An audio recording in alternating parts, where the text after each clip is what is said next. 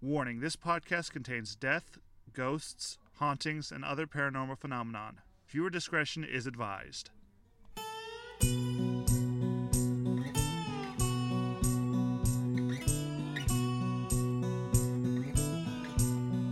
Searching in my soul, trying to find my way back home. Welcome to another episode of Haunt Spots. You are listening to episode 3. Today we are going to talk about the Akron Civic Center. Oh, Akron, like Akron, Ohio. That's actually not that far from where we are right now. No, it isn't. And for those of you that don't know where Akron is, that's near Cleveland, about an hour south. All right, so how is it haunted? Well, this place is haunted by 3 ghosts. One of them is a crying girl, another is a well-dressed man, and the third is a janitor.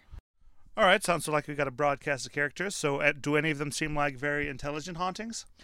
Well, I would say Fred the janitor. He's intelligent mostly because he reacts with the patrons, but not in the way you would expect. How do you think I would expect? Well, if you're going to vandalize the bathroom, you better not do it, because he's known to attack people that vandalize his bathrooms. That actually makes a lot of sense. I mean, I wouldn't want someone to mess up my bathroom as I just cleaned it all up nice and shiny. Yeah, and the only documented way, aside from attacking, that has been told about what he does to vandals is he chases them.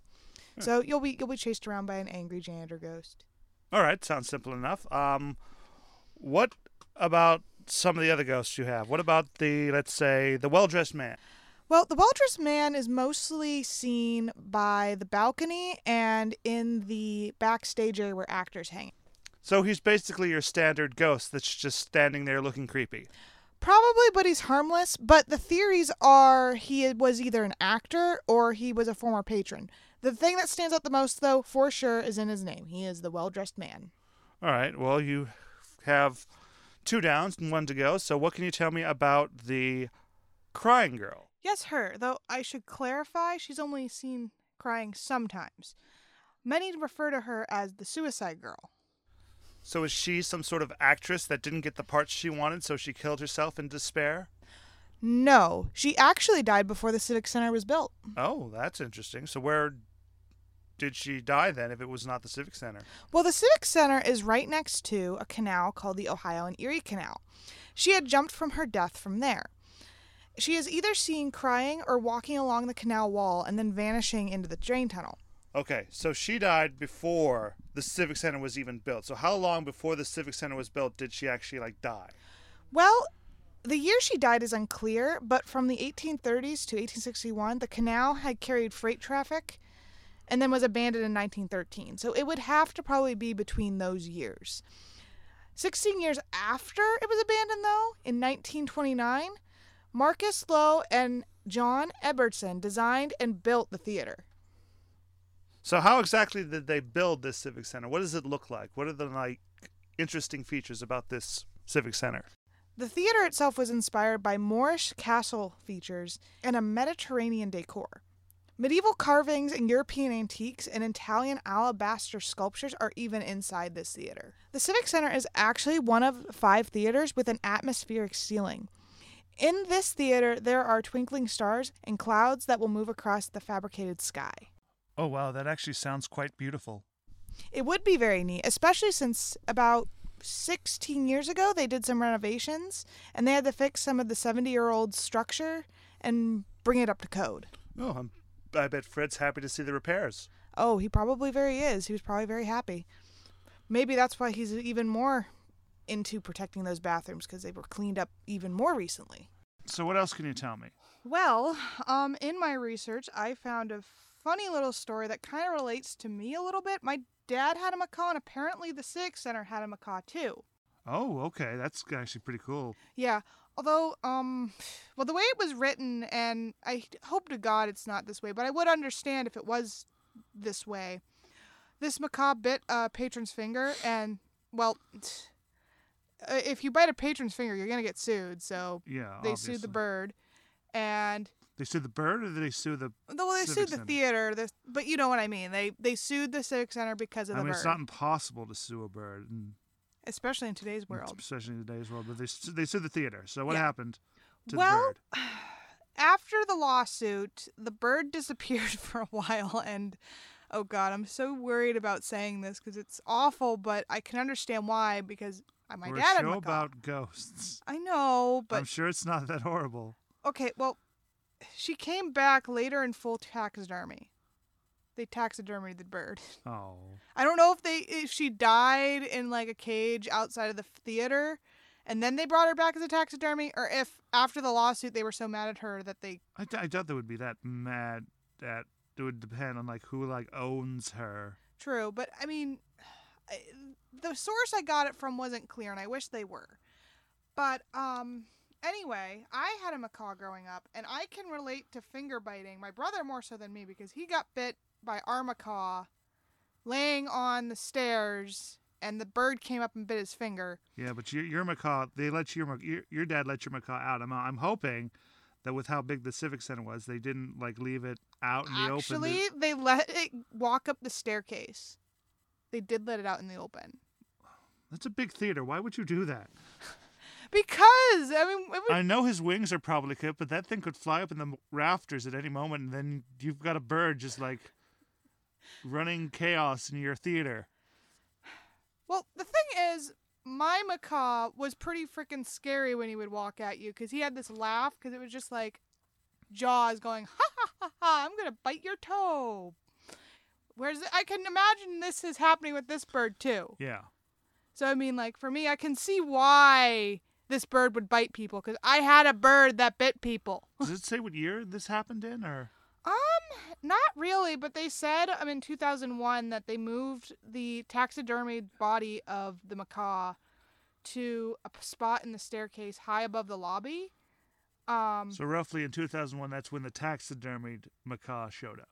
No, the taxidermied macaw showed up long before that, but during the Okay. renovation in 2001, they moved it. And they did it because they wanted to better preserve the plumage because people would pet the taxidermy macaw for good luck. Oh, well, that's good. Yeah. Well, probably not good for the macaw, but for good luck. No. I sure hope they didn't kill that macaw just to... I mean, they're probably listening to this right now going like, no, we didn't kill the macaw! They probably killed the macaw. No, they didn't! They probably did it. No, Yes. they didn't. We shouldn't assume. We shouldn't gossip. You're right. We shouldn't assume. You know what we should do? We should move on to our haunted extra. Yes.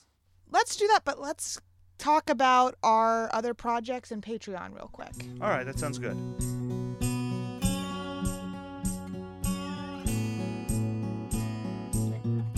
So, Jess, what do you want to tell our listeners about the Badminton Studios Patreon page?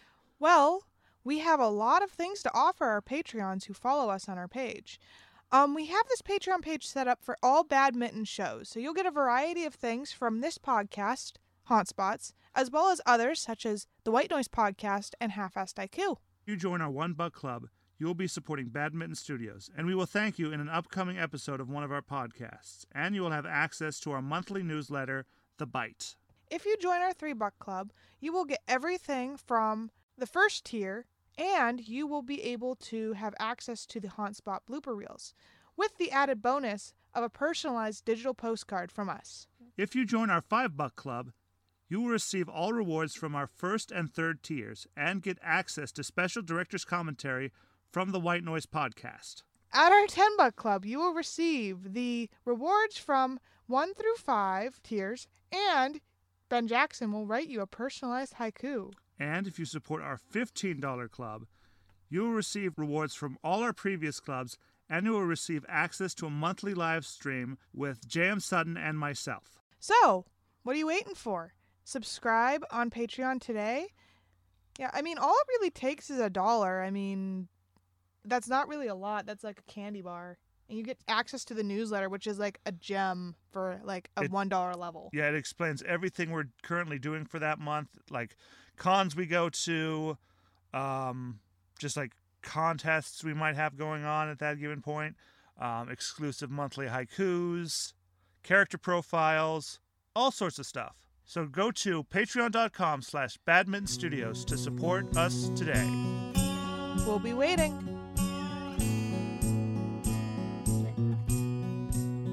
So for this Haunted Extra, we have another object for you, and it's actually also not too far from where we actually are, but instead of in Ohio, it's still in PA, around the Altoona area. Oh, nice. Altoona. Yes, and it is a wedding dress that belonged to a woman named Anna Baker. And apparently she was kept from marrying the man she loves, so she haunts the dress, waiting for the wedding she will never get. That's sad. Did her lover die, or...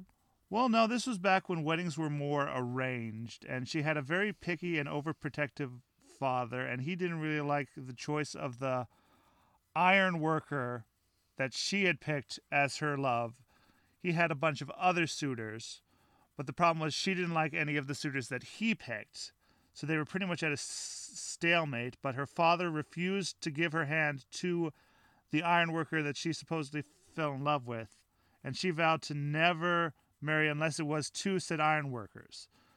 So in the end, she never actually got to marry the iron worker, and she died unwed and very unsatisfied, but always dreamed of her fairy tale wedding.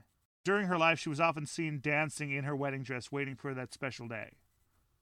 Well, that's really sad. I'm hoping in the afterlife she's at least dancing with her love or something.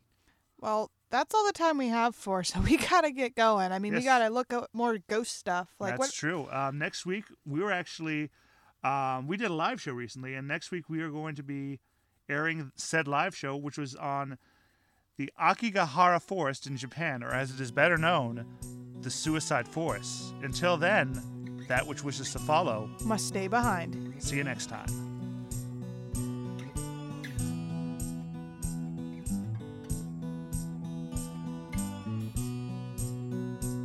Thank you for tuning in to this episode of Haunt Spots. Haunt Spots is a Badminton Studios production. Haunt Spots was written by me, J.M. Sutton. And by me, Ben Jackson. And our theme song is by Michael Doty.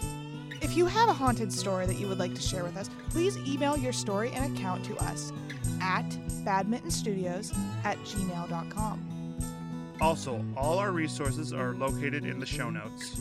Thanks for listening.